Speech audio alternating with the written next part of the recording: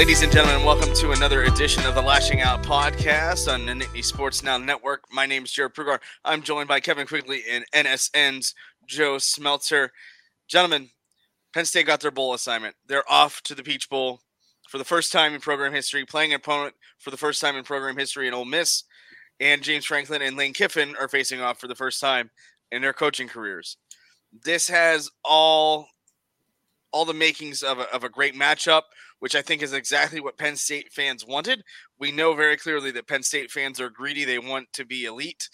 Beating a team that's at the top of the SEC, much like Ole Miss has been, definitely does that.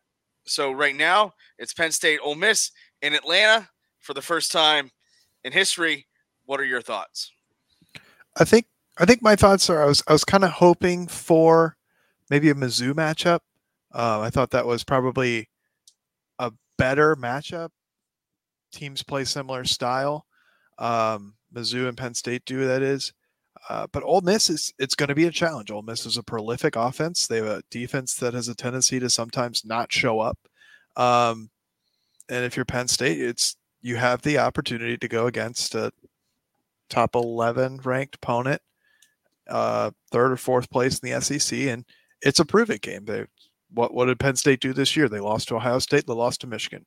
Michigan's number 1, and Ohio State's number 7, I believe, in the most recent rankings. But obviously, a team that had a shot to be in that Final Four, and Penn State was an offensive performance away from beating either of those teams. So, can they put an offensive performance together on December 30th that shows, hey, like, we deserve to be in that top 8, top 10 program in the country talk? And you go to the Peach Bowl in Atlanta for the first time in program history. You face off against that top SEC program for this year, and you prove that you deserve to be there. Yeah. I think this is pretty close to a perfect situation for Penn State to be in. Reading the bowl projections, I think by early Sunday morning and even into early Sunday afternoon, people were kind of thinking, okay, Penn State's either going to play Liberty or SMU, which especially Liberty would not have moved the needle at all, or they're going to play Georgia, in which case they'd either play the A team or lose, or play or beat Georgia, but have it in the minds have it with an asterisk in the minds of a lot of people because Georgia would potentially have a lot of players drop out of that game.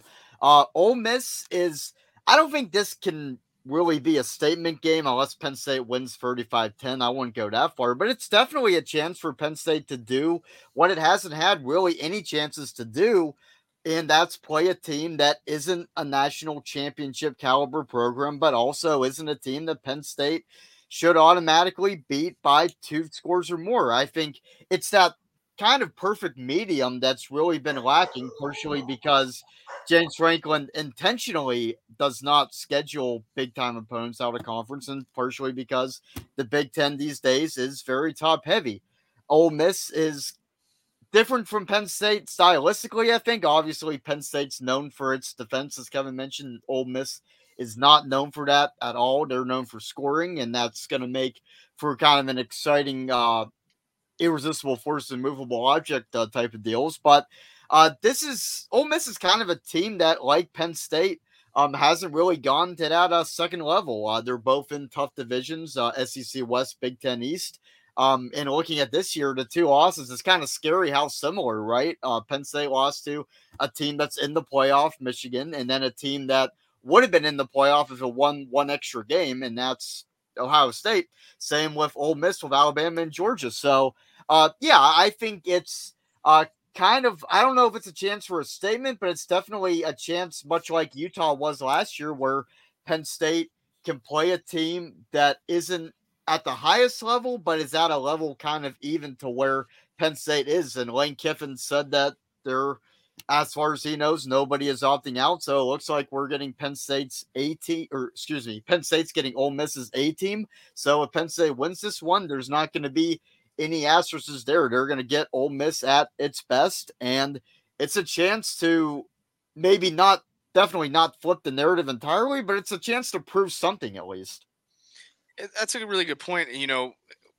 SMU and Liberty wouldn't have been great, but the good news, and I think this is the saving grace for Penn State, is they have played a Group of 5 team in the last 5 years. They played them in the Cotton Bowl when they just trounced Memphis, and Micah Parsons had his coming out party, and Journey Brown had his coming out party as well. So that definitely helps. I think, when you look at James Franklin and Lane Kiffin, both have spent time in the SEC, and it's hard to compare them now just because this game was, obviously announced this afternoon on Sunday afternoon, and it was a wild morning or wild early afternoon for college football after a wild night. And we'll talk about that later in the podcast.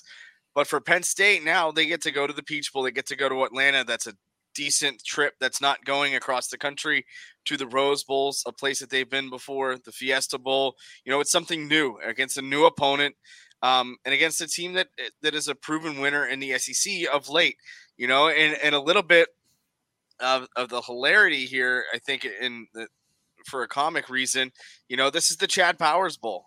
You've got Eli Manning, who went to Ole Miss, and then obviously Chad Powers, who tried to walk on at Penn State. I think that would be a kind of a unique situation and setup to get involved here for the programs. But again, for Penn State, the Peach Bowl, they're in the New Year's Six once again. They get a good opponent. I don't know that they would have necessarily liked to get Georgia, a pissed off Georgia, much like Florida State is going to get a pissed off Georgia and a pissed off Florida State team, and honestly, rightfully so. But Penn State fans will be first to point out 2016 conference champion Penn State didn't make the playoff, though they weren't undefeated.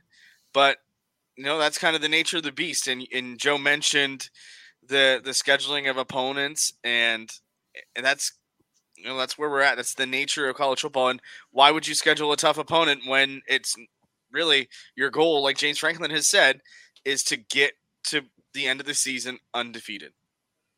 Yeah, just to tie in more to the Eli Manning and Chad Powers, if Penn State beats Ole Miss, can we respell Jackson Dart's first name? If you don't know, it's Jaxson. Like, it just pisses me off. So just a lot of angst built up in me with the way that his parents chose to spell his name. That is one of the best names for a quarterback, though. Your last name is Dart. I mean, it is, but I hate the spelling of the first name. But yeah, and Joe, you said it wouldn't be a statement win. It would be a statement game, but it's a barometric game. Right. You want to have it as a gauge. Where do you stand? And you want to prove to the recruits that, like, no, this team is good. And if you look at the ESPN FPI, which is probably a bogus rating system anyways, it's Michigan, Ohio State, Penn State is the top three in the ESPN FPI. So Penn State hasn't been able to prove that on the field, that they are that top 3 to 5 program like the computers say that they are. I'd be interested to see what the BCS has the top 4 as, because I know someone still does run that computer somewhere, somehow.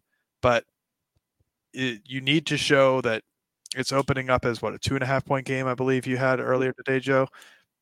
They need to come out and win by 2 scores. It needs to be a 10, 12 point game.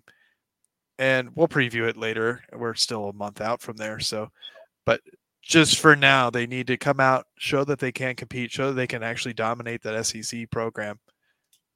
Yeah, it's not Alabama or Georgia, but quite frankly, I don't think I'd want to play Alabama or Georgia right now. Georgia's arguably one of the top 4 teams in the country, and Alabama definitely is as well. So Mizzou or Ole Miss is that good to show that, we're not quite in the top 4, but we can win games against the programs in ranks 5 to 10, which is going to be important next year when we go to 12 teams. Yeah, and Jared, you mentioned Georgia getting a pissed off Georgia. So I think you could get a pissed off Georgia in a bowl game, or you could get an apathetic Georgia with the mindset of, all right, we're not in the playoff.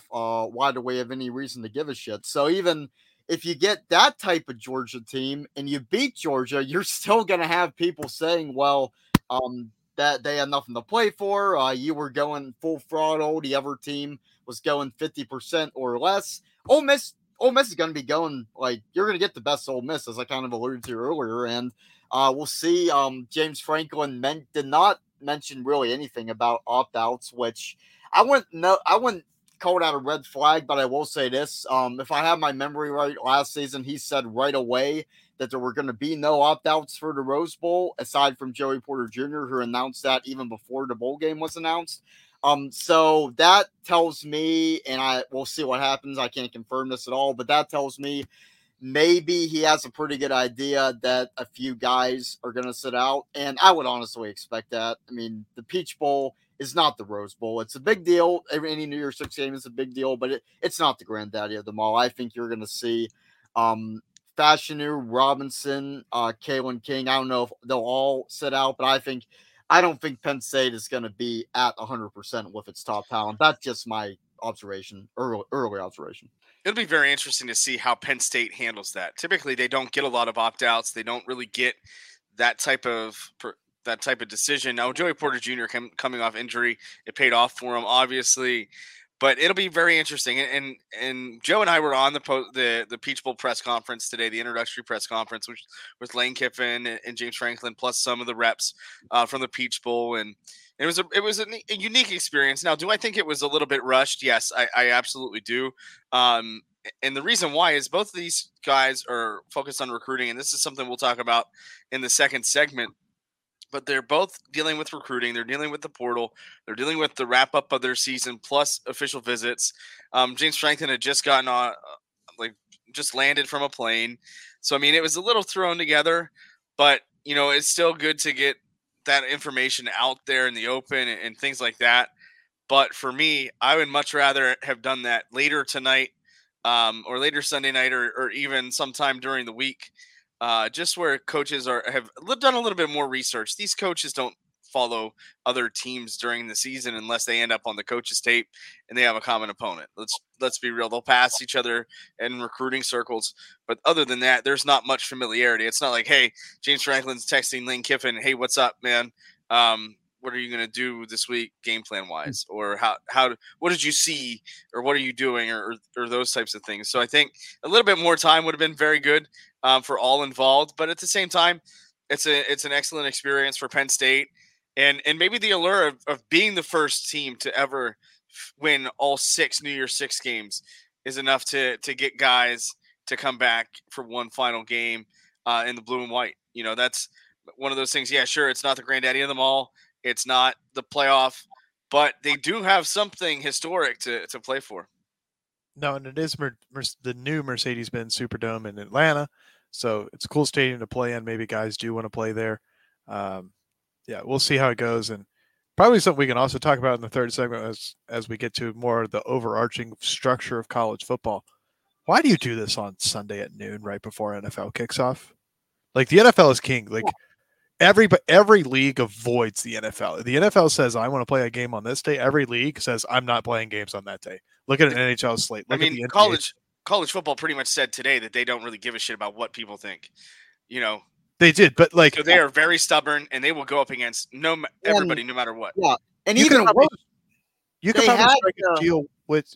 Hold on, you could probably strike a deal with the NFL to not have a Monday Night Football game this week and do a Monday night primetime special of releasing the college football playoff, and then you dominate the market on Tuesday on Sports Talk Radio and Sports Talk in general. You'd have to strike a mega deal with the NFL to do that, but that's something that could happen. But of course, the NCAA doesn't have a spine and doesn't have proper plans. This isn't the NCAA. This is a college football playoff. But it is. But overarching governing body could step in and say something. Yeah. And the playoff at noon is not smart, but the rest of the bowl games at 2:00 in the middle of all the 1:00 games, that's worse, I think. So. Well, what's worse is if we were to continue this first segment, but we've got plenty more to talk about Penn State football-wise when we come back from from this break on the Lashing Out podcast on the Nittany Sports Now Network.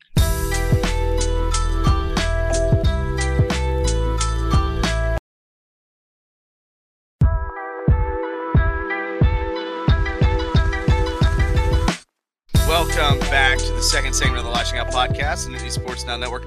I'm Jared. They're Kevin and Joe. Gentlemen, Penn State, before the New Year's Six Bowls were announced, made a splash of news earlier this week when they hired a new offensive coordinator, Andy Kotelnicki out of Kansas. Great hire, in my opinion. He's got the opportunity to really build a new offense to fit the personnel, which is something that James Franklin has specifically said he wanted to do ever since he fired Mike Yurcich in the middle of the season. So that to me speaks volumes to what Kotelnicki is going to be able to do offensively with these personnel.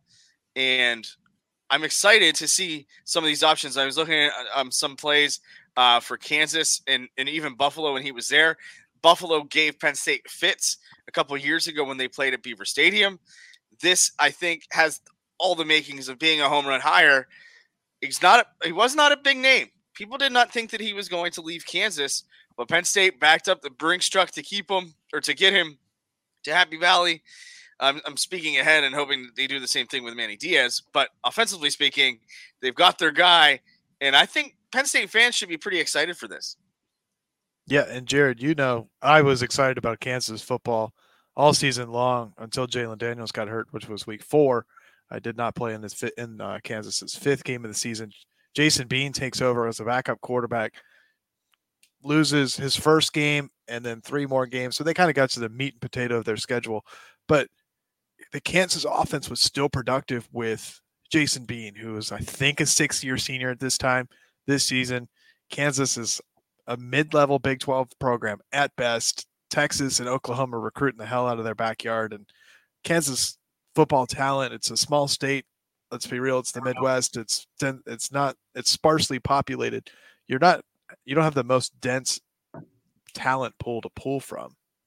Penn State is in the Northeast. They're in the Mid-Atlantic. He's going to be able to recruit this area well, and I'm excited for how he's going to do it because the number one thing I'm excited about is he said somebody came out with it that every Sunday what he does is he watches every other team's explosive plays and sees how he can scheme up the same thing. He is not complacent, and Penn State has suffered from complacency with Mike Yurcich for the last 3 seasons. And seems like they've got a guy who has a lot of experience. I think he's been an OC since 2006, and hasn't missed a beat. He hasn't stopped innovating.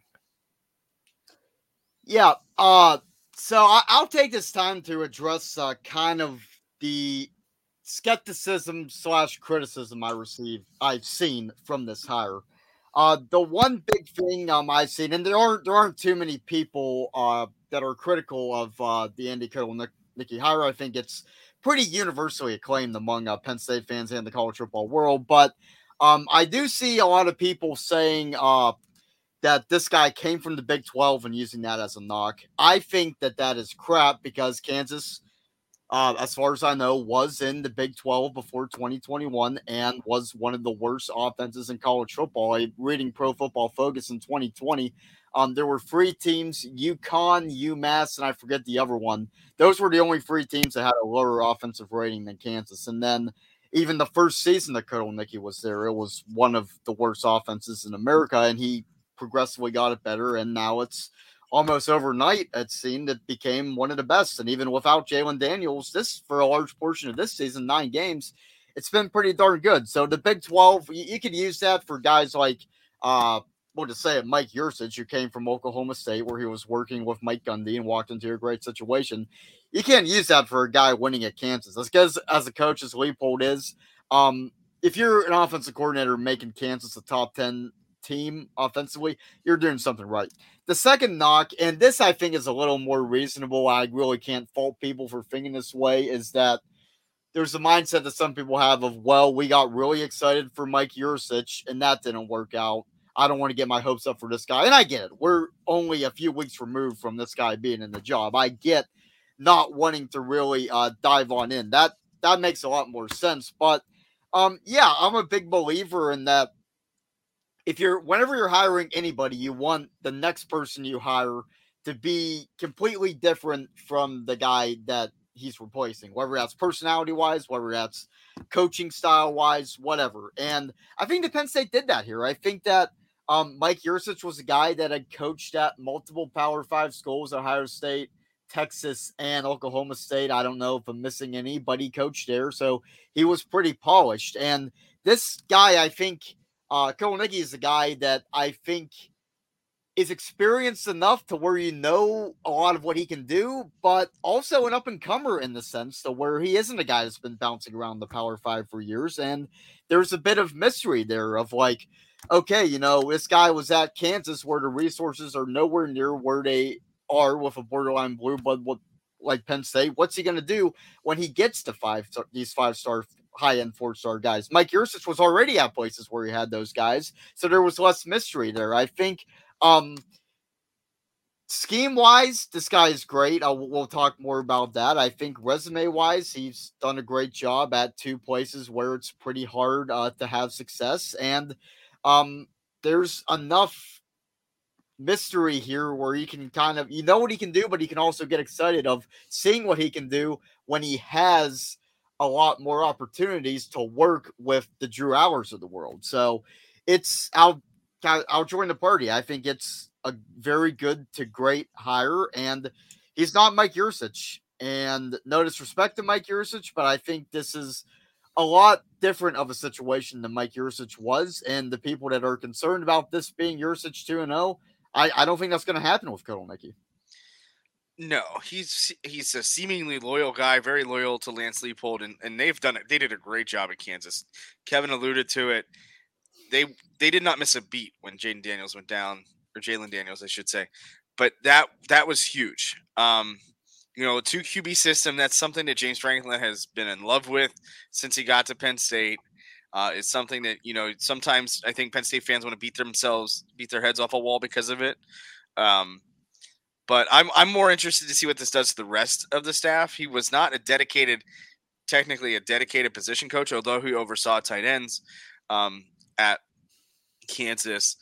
And they do have. It'll be interesting to see how they finagle some of the staffing to see who's going to be working with quarterbacks and the like. But this, on the surface, seems like a very good hire. The best thing that they did was hire him now. He is going to be with them throughout bowl prep, throughout the rest of the recruiting cycle and the portal cycle as well. And I think that right there is the most important thing. Yeah, he's going to be involved in game planning and certain things, but he is more of an advisor, much like Manny Diaz was when he was hired by Penn State as well. So this is going to give them a great opportunity to get his feet wet. And James Franklin mentioned this during the press conference today, or I guess should say the Zoom. But he's like, yeah, he gets to be immersed and see how things go, how they do things. He won't be out recruiting with Kansas paraphernalia on, much like Taylor Stubblefield did when he had the U belts. So there's a great opportunity for him to get acclimated to the program, to the area. Less stress there, and be around for bowl prep in those developmental practices. And I think that is very huge for Penn State moving forward. Yeah, prep. One last thing about just his history.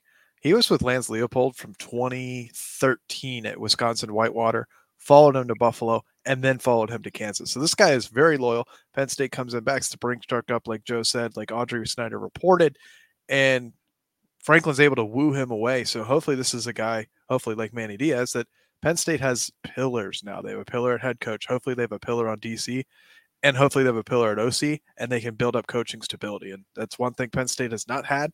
And that hopefully we're ushering in a new era of college football coaching stability, which is really unheard of. And yeah, Jared, like you said, just how Manny Diaz watched Anthony Poindexter be the interim DC when he was hired. Kotelnicki's probably going to do the same thing, as be a shadow to Howell and Sider, and hopefully, maybe he's able to put a little bit of flavor on it. Maybe he's able to identify where Penn State struggled to run the ball, because Kansas was, I think, 8th in the country in rushing offense this year. Granted, it was in the Big 12, but Kansas doesn't have the offensive line that Penn State does. And if hopefully Fashanu stays and plays in the bowl, but hopefully he's able to put a little bit of flavor on this Sider and Howell offense to improve it, because I think they will need an improved offensive performance against Ole Miss to win. And if anything, he's going to get familiar with the players. And once spring ball comes around in March, late February, early March, this team's going to be ready to go. And he's going to have a relationship with the incoming recruits, the current players, and hopefully get a good traction on the next recruiting cycle, because it's college football. You got to re-recruit your roster every year, and you got to bring in 25% of your roster from out of high school who've never played college ball before in their life. So it is really important that they got this hire done, and I'm excited for it. Yeah, Kevin, you mentioned Nicky every Sunday watching other games and getting ideas of how to make these explosive plays happen. I think that's really important because um I know I'm not trying to slander Mike Yursich, but there was a vibe, I think, that this was a guy who felt that was so committed to what he was doing was the right way and didn't really listen to anybody else. I think in the day after Yursich was fired, Franklin had his weekly press conference, and he didn't say this flat out, but he kind of implied that Yursich during the Michigan game kind of went rogue, and what the plan that the offensive staff had come out with during the week, that wasn't really followed on game day. James Franklin implied that, and he's talked about in the days and weeks after that the offensive staff had more collaboration with Jay Sider and Ty Howell running the show, and I think James Franklin wants collaboration, and the fact that Nicky spent all this time watching whatever offensive coordinators were doing and probably guys he had never met before, that kind of tells me that this is a guy that is gonna take input from the staff, work with the staff, and he'll be the main guy in charge of running the offense, but he's gonna listen to ideas from the rest of the offensive staff, because Penn State's offensive staff, these guys know what they're doing, and assuming Jaywan Sider and Ty Howell stay, which I think they will, we don't know, but there's nothing that really says that they won't.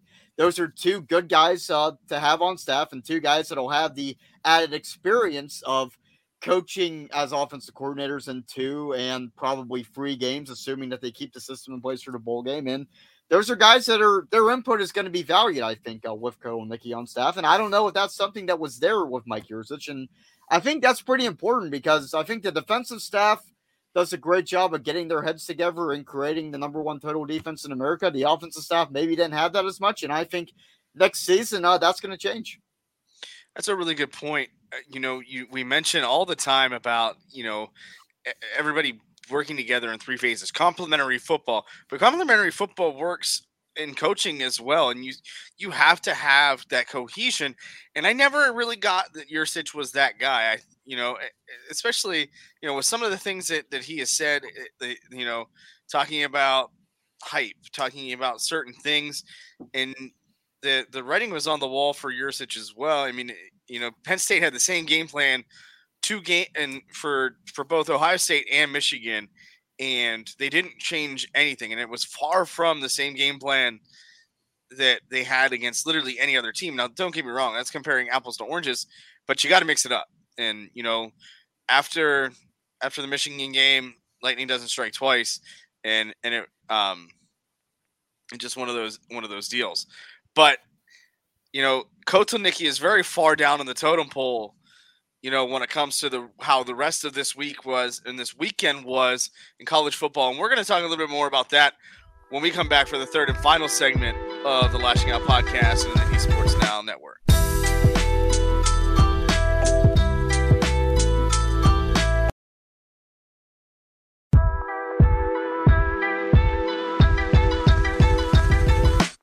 Welcome back to the third and final segment of the Lashing Out podcast on the Navy Sports Now Network. I'm Jared, and I'm here with the fake Jonas brothers, Joe and Kevin. Gentlemen, it was a wild weekend of football. The conference championships games were everything that we expected and more. Iowa got shut out, which now, if I am not mistaken, they were shut out by the 2 ranked teams that they have played, and I believe it was either by 56 or 57 points. That is Iowa football in a nutshell, and I'm here for it. Of course, that means that Michigan won. Michigan, by way of Georgia getting beat by Alabama, ended up falling out of the top 4, making way for Michigan to be the number 1 seed, getting a date with Alabama, who jumped an undefeated conference champion to face. And then you've got Texas. Are they back? Maybe. But it was such a wild weekend. You've had SMU beat Tulane. You had Liberty beat New Mexico State in the CUSA championship. But everything almost that could have gone chaotically went chaotically. And Florida State's undefeated and missed the playoffs. Yes. Florida State misses the playoffs, and for one reason. First of all, wait. Sorry to interrupt you. How satisfying was that for you to see them not make the playoff? Because I know you have been down on Florida State all year. I mean, deservedly so, because Florida State stinks. Florida State is not a good team. They have a really good defense. Jordan Travis, when he is their quarterback, he is a good quarterback. He is competent. But they are in the ACC. The ACC had a down year. Yes, the ACC had a better record versus the SEC than the SEC had against the ACC this year. But Florida State played LSU in week 1. No team is at its best in week 1. LSU's a much better team right now, and I bet you if you give LSU a rematch, even with a healthy Jordan Travis, LSU's probably gonna whip their ass. And Florida State did not get in the playoff, not for what they accomplished. It's for what Alabama accomplished and for what you said in the first segment, the ESPN college football playoff. ESPN, there's no way in hell the SEC champion does not get in. The SEC and the Big Ten have been represented in every college football playoff that has happened so far. This is the 10th one.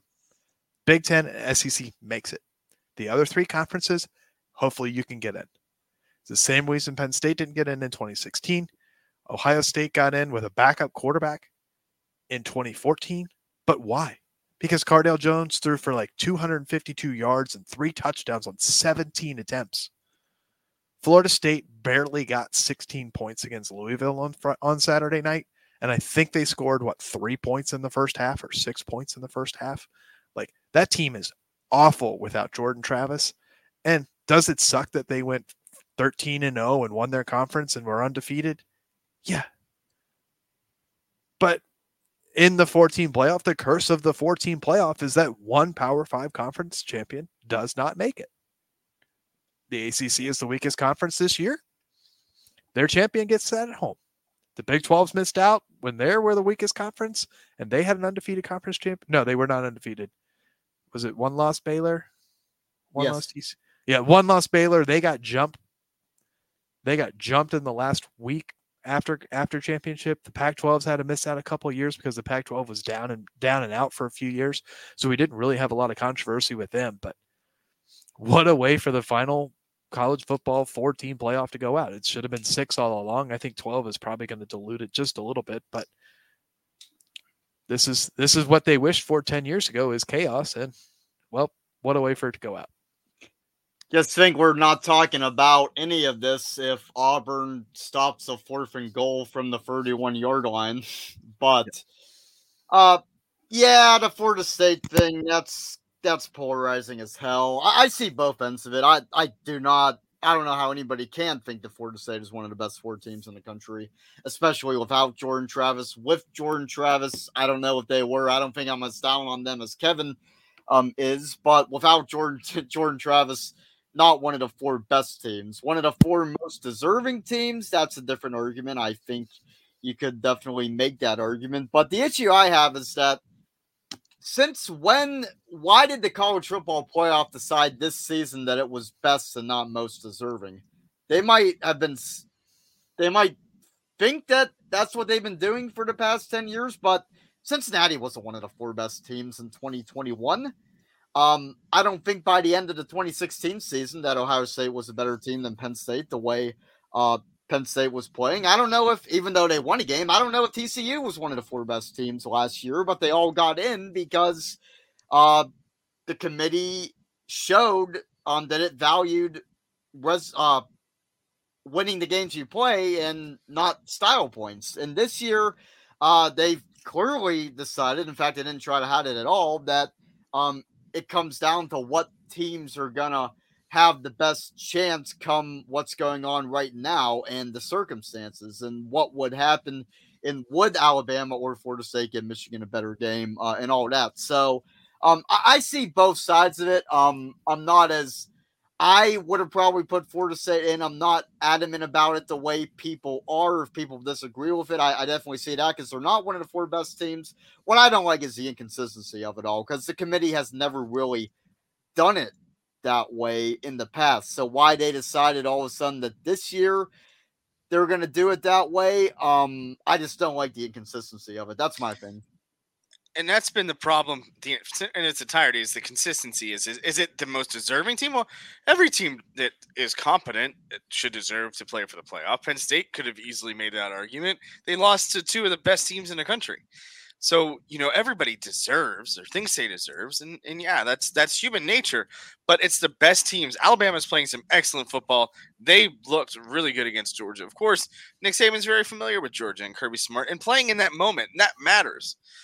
Florida State has not looked great. The ACC, as Kevin alluded to, is not great this year. Clemson is down. It's just one of those situations where they are a product of a disaster. And now, how do you have confidence in the ACC? If you're Florida State and you're already contemplating leaving and exiting the league, I'm on my way out now, because they show that the ACC is not strong. With the 12-team playoff, now we're going to be seeing, who's going to be the 9-3 team battling for 12 and 13th, rather than why is Florida State an undefeated conference champion and they're not out? Listen, the one thing that I hate about this is that they blamed it on his ankle injury. They blamed it on Jordan Travis's ankle injury, and I don't think that's fair. I don't think to come out here and say something that ended this guy's season, despite what Florida State was able to do after, they should not have come out and said that. Yeah, if it wasn't for him breaking his ankle, now the poor kid has to come out and say, I wish I would have broken my ankle sooner. Like, that to me is absolute bullshit. I'm not going to lie. Like, that, the way they handled that is poor. But this is also the same committee that said, Bo Nix's completion percentage is really good. Oregon's great. Also, how can people take this committee seriously when it's run by a guy named Boo Corrigan? Hey. Yeah, let's hear what Boo Corrigan's got. No. Maybe if he said something of value, but the man said that Bo Nix's completion percentage is why Oregon was good. Like, that to me is the inconsistency. They have these people that aren't great with the media, which is fine. That's normal. Not everybody is eloquently well spoken or whatever. But the fact of the matter is, it goes back to what Joe said. It's consistency. There was no consistency in this. At least there is consistency in the BCS. It's a commuter program. This makes sense. Listen, there was no consistency in 2016. There's no consistency in 2023. Good riddance, 14 playoff. Mike Leach has a great perspective on it from 2017, if you want to go look that up. But the fact of the matter is, Florida State's not in. I do think that Alabama is a better team. And, of course, because Texas beat Alabama in week whatever, they are in there too. So, there should be value in playing better opponents. There should be value in Texas playing Alabama. There should be value in maybe a Penn State playing a West Virginia, or Florida State playing LSU. But the issue is that really just doesn't matter anymore. The goal is to finish undefeated. Michigan was able to do that by playing the Little Sisters of the Poor beginning of the season. Sans Harbaugh. I think he should get Coach of the Year. Yeah, he was resurrected from the dead to coach in the twice. Yeah, right. He actually died. That's great. Like, Jim Harbaugh was actually dead, and then he died again, and he came back both times. That's right. And listen, somebody mentioned Mizzou as a matchup for Penn State earlier in the podcast. Eli Drinkwitz had an absolutely incredible interview with the ESPN. In the middle of the interview, they play Ohio State in their bowl game, and what he says, "Hold on, that's Connor Stallions calling. He's got some signals for me." And I thought that was absolutely phenomenal television. But it all worked out in the end for Penn State. I think the way that it went, because if Florida State does make the playoff, that pushes Louisville into the Orange Bowl and some other things there. But Penn State gets to go to the Peach Bowl. They get to go to Atlanta and play in the Mercedes-Benz Superdome, and there's value in that.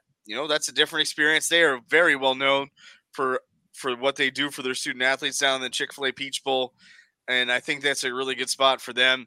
But man, the hypocrisy throughout college football is absurd today, and every day, really, the way that things are going.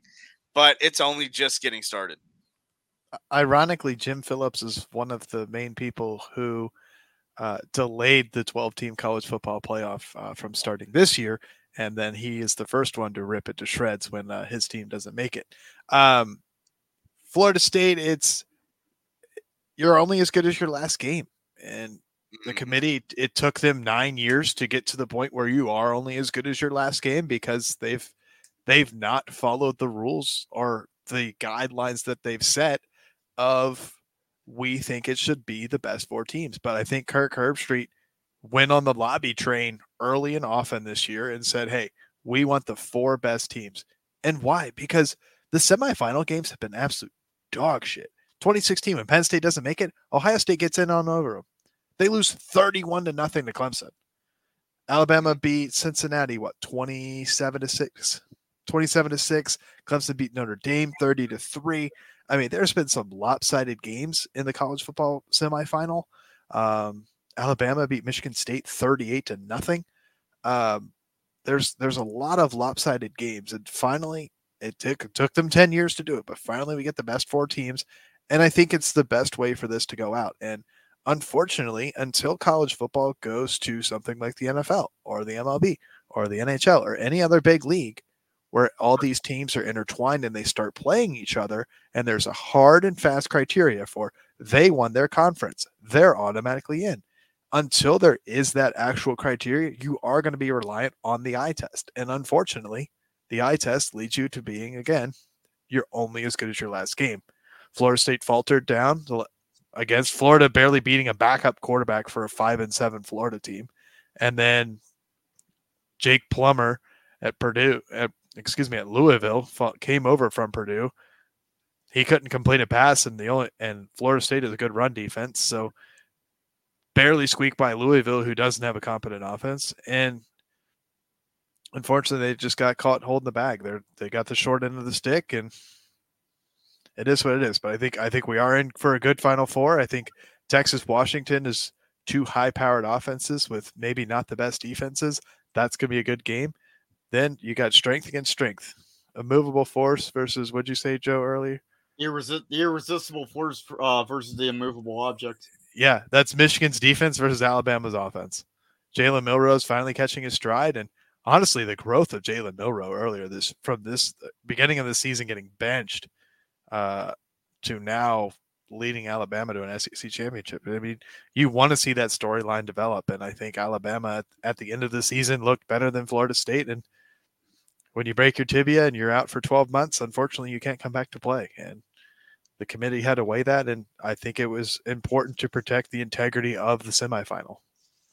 You need close games. Yeah, what kind of sucks about the playoff is that I think last year is the best example where like there's always going to be at least one game that is just like catastrophically bad. Like we got two classic semifinal games, like arguably the 2 best semifinal games ever were both in that playoff. And then it's almost as if the football gods decided to even that out and make the title game 65-7 or whatever it was. So, like, there's going to be one game that just absolutely stinks. I don't know when it's going to be. I hope that at least one of the semifinal games is kind of like last year's were, where it goes down to the wire, and it's something that we talk about.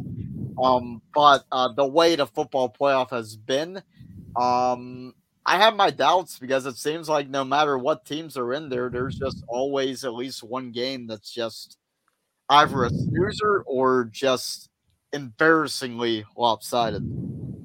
Yeah, and satisfyingly, I think the upset that I'm looking forward to, that I think is going to be possible. And we'll talk more as these games get closer. But I think Alabama, the way that they're playing right now, going against Michigan, we all know how Harbaugh is in bowl games at Michigan. I think that would just be incredible. And that's the other thing that I don't think many people have talked about. Right, Harbaugh's back on the sidelines, but at the same time, if the NCAA would have completed their investigation and not allowed them to make the playoff, this could have alleviated a lot of stress for a lot of different people. And I think there's some merit in that as well. But of course, now are they still waiting for that bomb to drop or things like that? So that I think is going to be interesting to look for as well. But you play the best teams in the country. I think that's the way way a playoff should work. It's sometimes, the most deserving team isn't the best team. And that's just kind of the way that that things work in life. You might be the most deserving of the raise, but you might not be the best person for the raise. So there's just a lot at stake here, and sometimes you got to take one for the team, and the ACC did that. Yeah, and imagine if Alabama didn't play Texas at the beginning of the season. Then there's not that barometric game of Texas beating Alabama, so that if you put Alabama in, Texas also has to go in because you couldn't repeat 2016 where Penn State doesn't make it and Ohio State does. Like you can't have the head-to-head loss and still get in above the team that you lost to. And let's also look. Florida State is not the first conference champion to not get in. 3 of them last year: Clemson, Utah, Kansas State, Baylor, Utah, Pittsburgh the year before, Oklahoma, Oregon 2 years before that. There are multiple times where 1, 2, 3, 4, 5, 6, 7 times there has been 7 of the 10 times at least 2 Power 5 champions have been left out. Florida State is just, it's unfortunate. It's sensational at this point in time. And honestly, when they lose to Georgia by like 35, 40 points, probably not going to be that big of a margin, but I mean, it's going to be 3 or 4 scores easy for Georgia and Florida State, as long as Georgia's roster is still mostly intact. But like, if Georgia gives a shit about the game, yeah. But like, we're not going to have a UCF. What year was that? Where they claimed they were the national champions? 2019, 18, 19. Yeah, we're not going to have a second national champion. No, but if Florida finishes undefeated, I bet you they will. They might as well. Everybody in the 1920s and 30s claimed national champions. That's why national championships. That's why Pitt has so many. But we'll see how it goes. I'm not hopeful that Florida State beats Georgia. I don't. It doesn't matter how pissed. It doesn't matter how pissed you off you are. Like that team's not going to be able to compete offensively. But the good news is it's bowl season. We have a month to prepare between now and December 30th. The game kicks off at noon on ESPN from the Mercedes-Benz Stadium. I keep wanting to say the Mercedes-Benz Superdome. It's not. It's not there. That's the Sugar Bowl. Also a playoff, and I think that's the other thing too. There's what could have been was Washington being the first place team, and then they play in the pack. They play in the Rose Bowl. Now it's Michigan and Alabama, and then Texas and Washington. In the Sugar Bowl, and I think it's a really good semifinal. I think it's going to be there's going to be good games like we talked about, but the rest of the New Year's Six I think are going to be evenly matched as well. OSU gets Missouri, which I think is a good matchup for them. It'll be very interesting to see what the Ohio State offense is capable of. I know that they have not done much, and they definitely didn't do much against Penn State, or not Penn State, but even Penn State, but also Michigan. And now we're going to see what type of teams are we looking at? Who's going to get with who's going to get the best players to play? Like the opt-outs, I think, are going to start hitting hard. But it's going to be like we said, it's the craziness is only beginning. Yeah. And everybody's going to be talking about Bama and Michigan. I'm guessing that's, if it isn't announced already, that's got to be a later game, right? I would think it's 5. It's 5:00, and they're putting the Sugar Bowl at 8:45 Eastern. I think it's the dumbest thing ever. Oh, okay. Well, in any case, I think that Michigan and Alabama is going to be what people are thinking about most because it's Michigan, Alabama, not much explaining needed there. But I think I'm more excited. Maybe not more excited, but equally excited for Texas and Washington because there's some good stories there. You got 2 really good quarterbacks in Penix and Ewers. You have, I know it's been more than a decade since he coached there, but Sark is coaching against his old team. There's always intrigue there, and perhaps best of all is it guarantees that you're going to get a team in the title game that hasn't been there before, and that's pretty cool. And I think whatever scenario there is, I think the title game, and you never know because as I mentioned, the college football playoff always gets stinkers no matter what. But the title game on the surface, whatever combination there is, it should be pretty solid, and there shouldn't be a repeat of just an absolutely overmatched TCU team playing Georgia last season. The title game should be pretty good. And there's no threat of an SEC championship game rematch either. Also true. No, and I think it's a really good job. by the committee to set things up the way that they did. Now it'll be interesting to see how the Fiesta Bowl plays out. You've got Oregon and Liberty. I think that's going to be a disaster. I thought SMU strength of schedule wise, was significantly better than Liberty, but Liberty Schmiberty, Limu Emu, whatever you want to say for the insurance company. But Alabama Michigan's going to be a good game. Texas Washington's going to be a good game. But I also think that OSU Missouri is going to be a good game. So I think that's really good. It'll be interesting to see how these bowls go. And the craziness that is the wording of the bowl games. I think Old Dominion, we talked about Penn State coordinators. They're in the famous Toastery Bowl. I don't really know what the hell that is. But the Pop-Tart will have Pop-Tart Bowl will have an edible mascot, whatever the hell that means. Well, Penn State the Peach Bowl could easily be an edible mascot. Oh easily. Yeah, well, that's easy money. I don't know why they didn't think of that. It's hard to grow a peach that you can fit a human inside of. They should just try harder. That's right. Well, we're done. I think that's probably the best way to wrap this up. We are trying way too hard to keep the show going, so we're just going to stop trying. For Kevin Quigley and Joe Smeltzer, this has been Jared Prugar on the Lashing Out podcast on the Nittany Sports Network. We'll catch you again next week.